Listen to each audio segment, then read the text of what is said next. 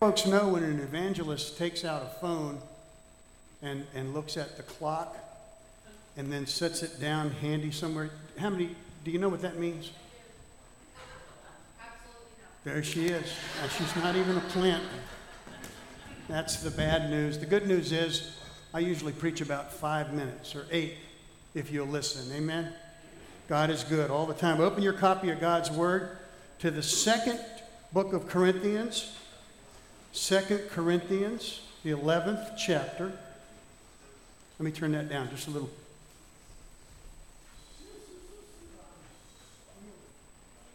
All right, I'm squealing a little bit. Didn't want to do that. I'll be slobbering up here, but I don't want to squeal and slobber together. That was 2 Corinthians, the 11th chapter, starting at the 23rd verse. 2 Corinthians 11, 23 to 38. Are they, Paul says, are they, and he's talking about false teachers, super apostles, are they servants of Christ? I speak as if insane. I more so. In far more labors, in far more imprisonments, being beaten many times without number, often in danger of death. 5 times I received from the Jews 39 lashes. 3 times I was beaten with rods. Once I was stoned. 3 times I was shipwrecked. A night and a day I have spent in the deep, have been on frequent journeys, in dangers from rivers, dangers from robbers, dangers from my countrymen, dangers from Gentiles, dangers in the city, dangers in the wilderness, dangers at sea, dangers among false brethren, have been in labor and hardship through many sleepless nights, in hunger and in thirst, often without food, in cold and exposure. Apart from such external things, there's the daily pressure on me of concern for all the churches. Let's pray. Gracious Lord and Heavenly Father, Lord, words on a page need mean nothing, Holy Spirit, when you are here. Holy Spirit, have your will, your way. Hide me behind the cross at Calvary. Have the things that you have led me to say be directly from you. Mold this few minutes and have your will and your way. And it's in Jesus' name that we pray. Amen. You know, there's a lot. We're missionaries. Some of you folks got that. We're missionaries. A lot of people are missionaries. They get called to Papua New Guinea or Africa, or in our country, Appalachia, or a variety of different places. People get called to do mission work. And very rarely will you hear missionaries just moan and groan and carry on and go on and on about their troubles. Some of you folks know a lot of our troubles have to do with travel and weather. And we got everything loaded in last night because we knew it was going to rain today. I know last year we were here and our bus was a wing and a prayer getting here. This year, thank the Lord, it's running well. Somebody said, oh, don't say that out loud. Well, we don't believe in all that karma stuff because we're believers, amen? If it breaks, God wanted it to break for some reason. We got a chance to fellowship with people last year because it broke and it was all good. But the truth is, that's our situation. Now, Paul, he struggled, but a lot of times you'd hear in Scripture as he wrote two-thirds of the New Testament, you'd hear that his struggles led to a blessing. And that's what you normally hear from missionaries. You hear that their struggles will take a blessing. Now, when Paul, this scripture that I just read, he was very, very frustrated and to the point of sarcasm because in the Corinthian church, super apostles, he called them, slick apostles had come in around his simple presentation of the gospel and had begun feeding the people with a false narrative and drawing them away. Maybe Judaizers, we're not sure exactly who he was talking about, but people that weren't talking about the simple gospel had come in, and all the Corinthians were looking at these polished up people. So Paul, if you read the verses before, he's almost working himself up into a frenzy before he just unloads. You think there's something, let me tell you what I've done. And he goes through this whole diatribe of all these terrible things he's had to endure. And little did he know that made the case for the super apostles that were saying, hey, if you're walking the right way, you won't have all these troubles. But missionaries, any missionary who is sent out on the field has a list like this. We all go through troubles and struggles. For Mary and I, as I said, it's something that we don't always talk about, but for us it's travel. windshield time and looking through that windshield, 5.5 hours to get here yesterday, and there's nothing but trees and the gray mountains of Vermont. Oh no, that's the green mountains of Vermont, isn't it? Yesterday they were the gray mountains of Vermont, thanks to our friends from the north. How come we can't send planes and people up there to put those fires out? I don't know, I'm getting off subject, I'm sorry. But we don't always talk about the rough life on the road. And a lot of times when life gets tough for us, we look back at this passage that Paul wrote and say, we haven't had it this bad yet. Amen? We haven't had the kind of struggles that the Apostle Paul had. Mary and I sometimes will go on and on. You know, you have to when some of you folks are married and know that in the privacy of your own home, in the privacy of your own bus, you scream in the bus, but you don't ever, what we say is, what's said in the bus stays in the bus, and we don't carry it out into the world. Our musician friends many, many times will say, we would play music for free. We get paid to travel. And for Mary and I, we need funding for travel. We proclaim the gospel for nothing. The truth is, for the missionary, no matter what the hardship is, you live through all of that for that divine appointment. Do you know what I mean when I say divine appointment? For that time when somebody walks up to you, when Brother Brian had this opportunity at VBS he was sharing with, when he was ministering and witness to a young person, and she asked, tell me what sin is. Isn't that awesome? Get that opportunity for the door to be open, for the Holy Spirit to speak to someone's heart, make it pliable. All that tilled ground is now fertile, and you get to be that person who gets to share the gospel with someone. We live for that. We live for that. Missionaries live for that. People live in darkest Africa. They live in Papua New Guinea. They live in old buses. They do what they have to do to get to that point when that person walks up and says, I want you to tell me the good news.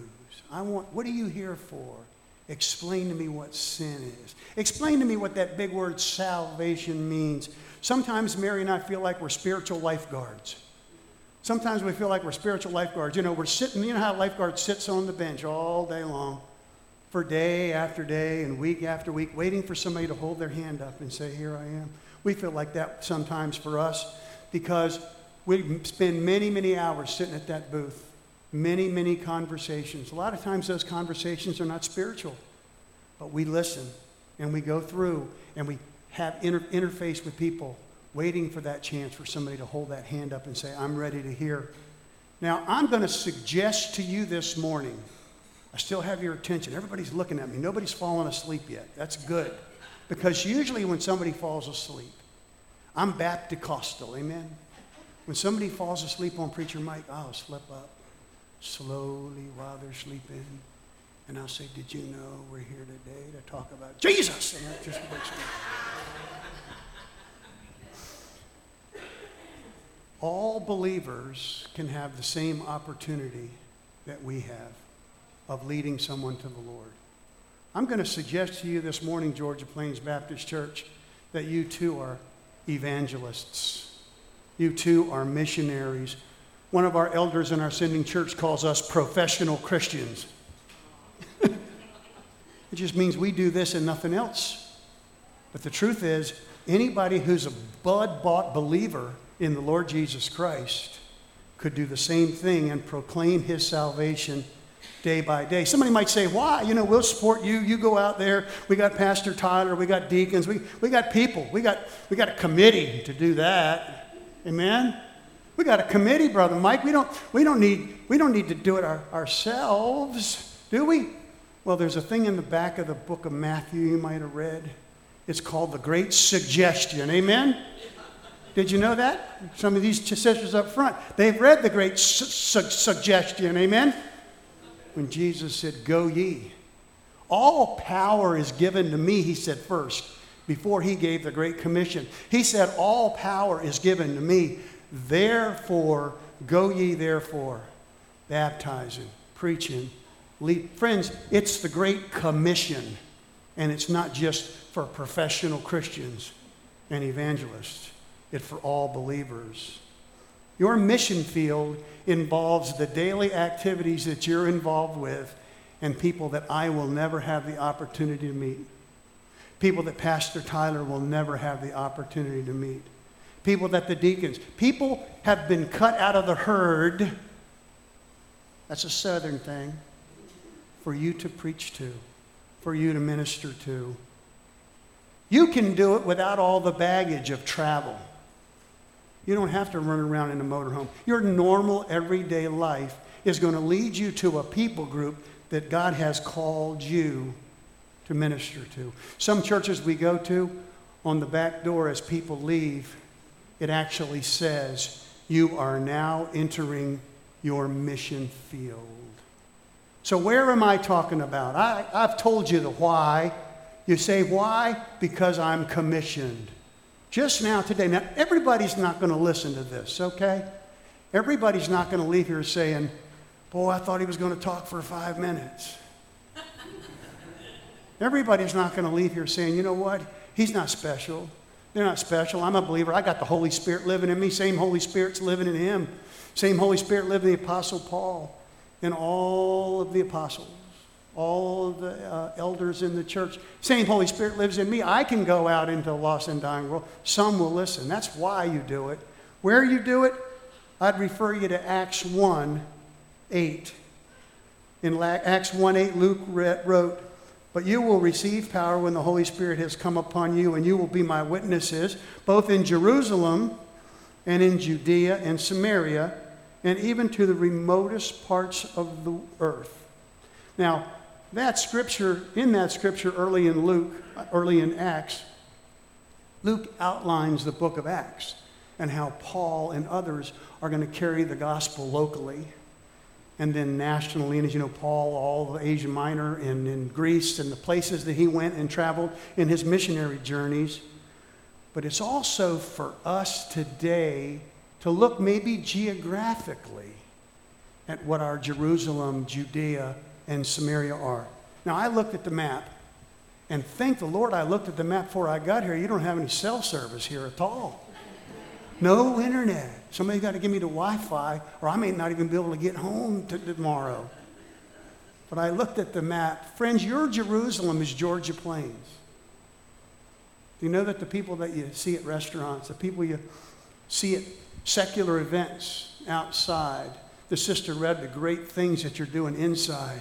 But you know that those town events outside, even if you don't completely agree with what they're doing, you need to be mixed into that, because Georgia Plains is your Jerusalem. Missionary evangelist friend of mine. That's where God's called you to. Judea and Samaria, if you look at land area, is Franklin, Orleans, and Essex counties, your northern counties. That's what Luke is talking about when he's talking about your Judea and Samaria, just the northernmost counties. And the remotest parts of the world are everywhere else, kind of like Montpelier. Amen? Been to Montpelier, interesting place. Lots of fertile ground to spread the gospel down there. Amen?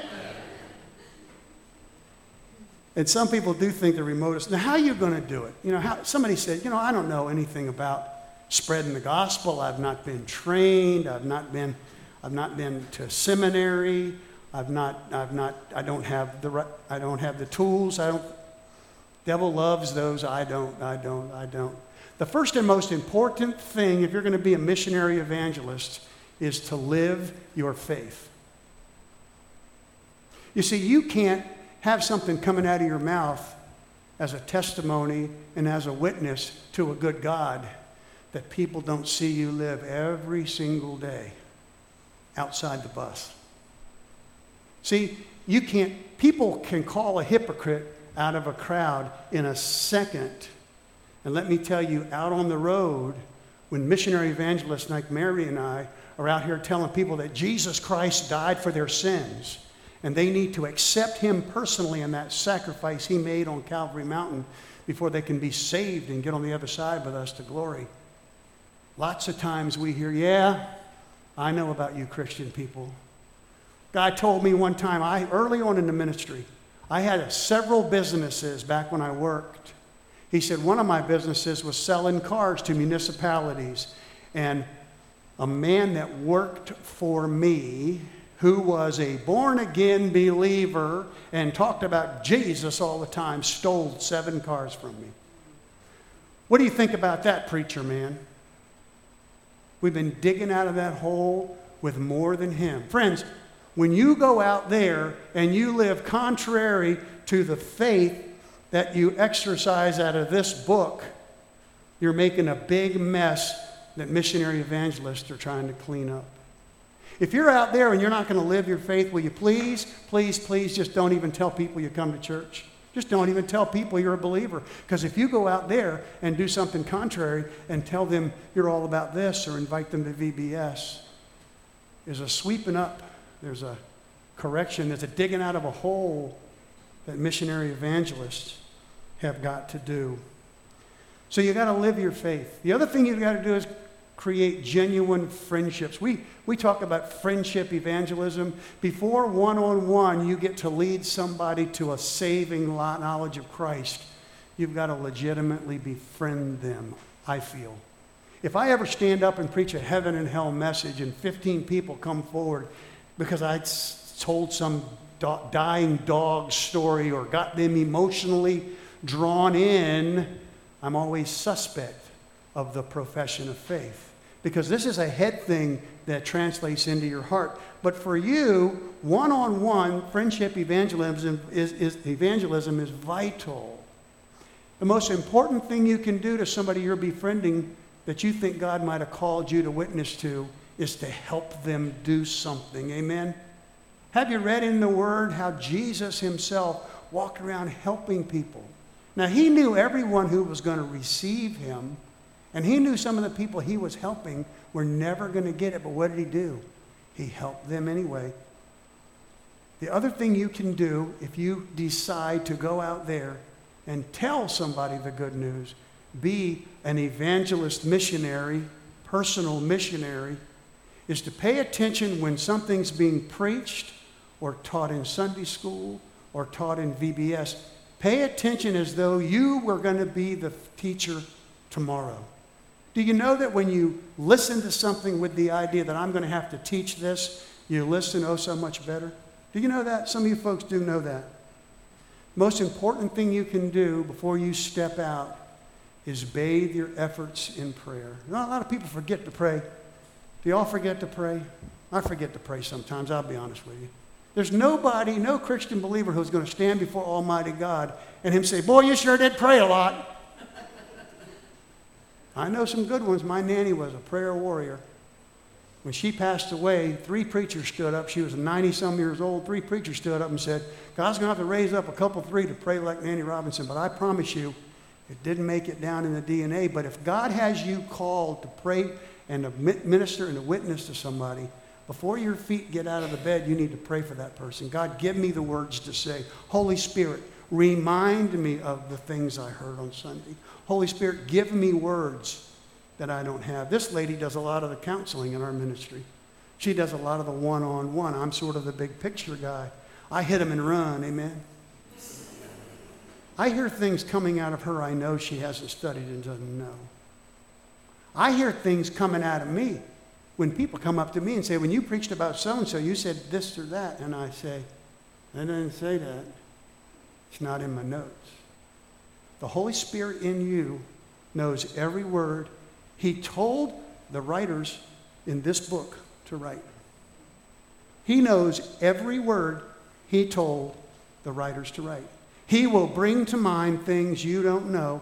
If you read it, if you study it, if you listen, you will say things and you will be amazed. Let me tell you something. When you're ministering to somebody and something comes to you that you know you didn't know, let me tell you, you talk about tingling. Oh, man, tingling. When the Holy Spirit is telling you the next thing to say and you're just being a hammer in the hand of God, there's no better place to be. We showed some pictures of people that we were able to baptize, people that we were able to lead to the Lord.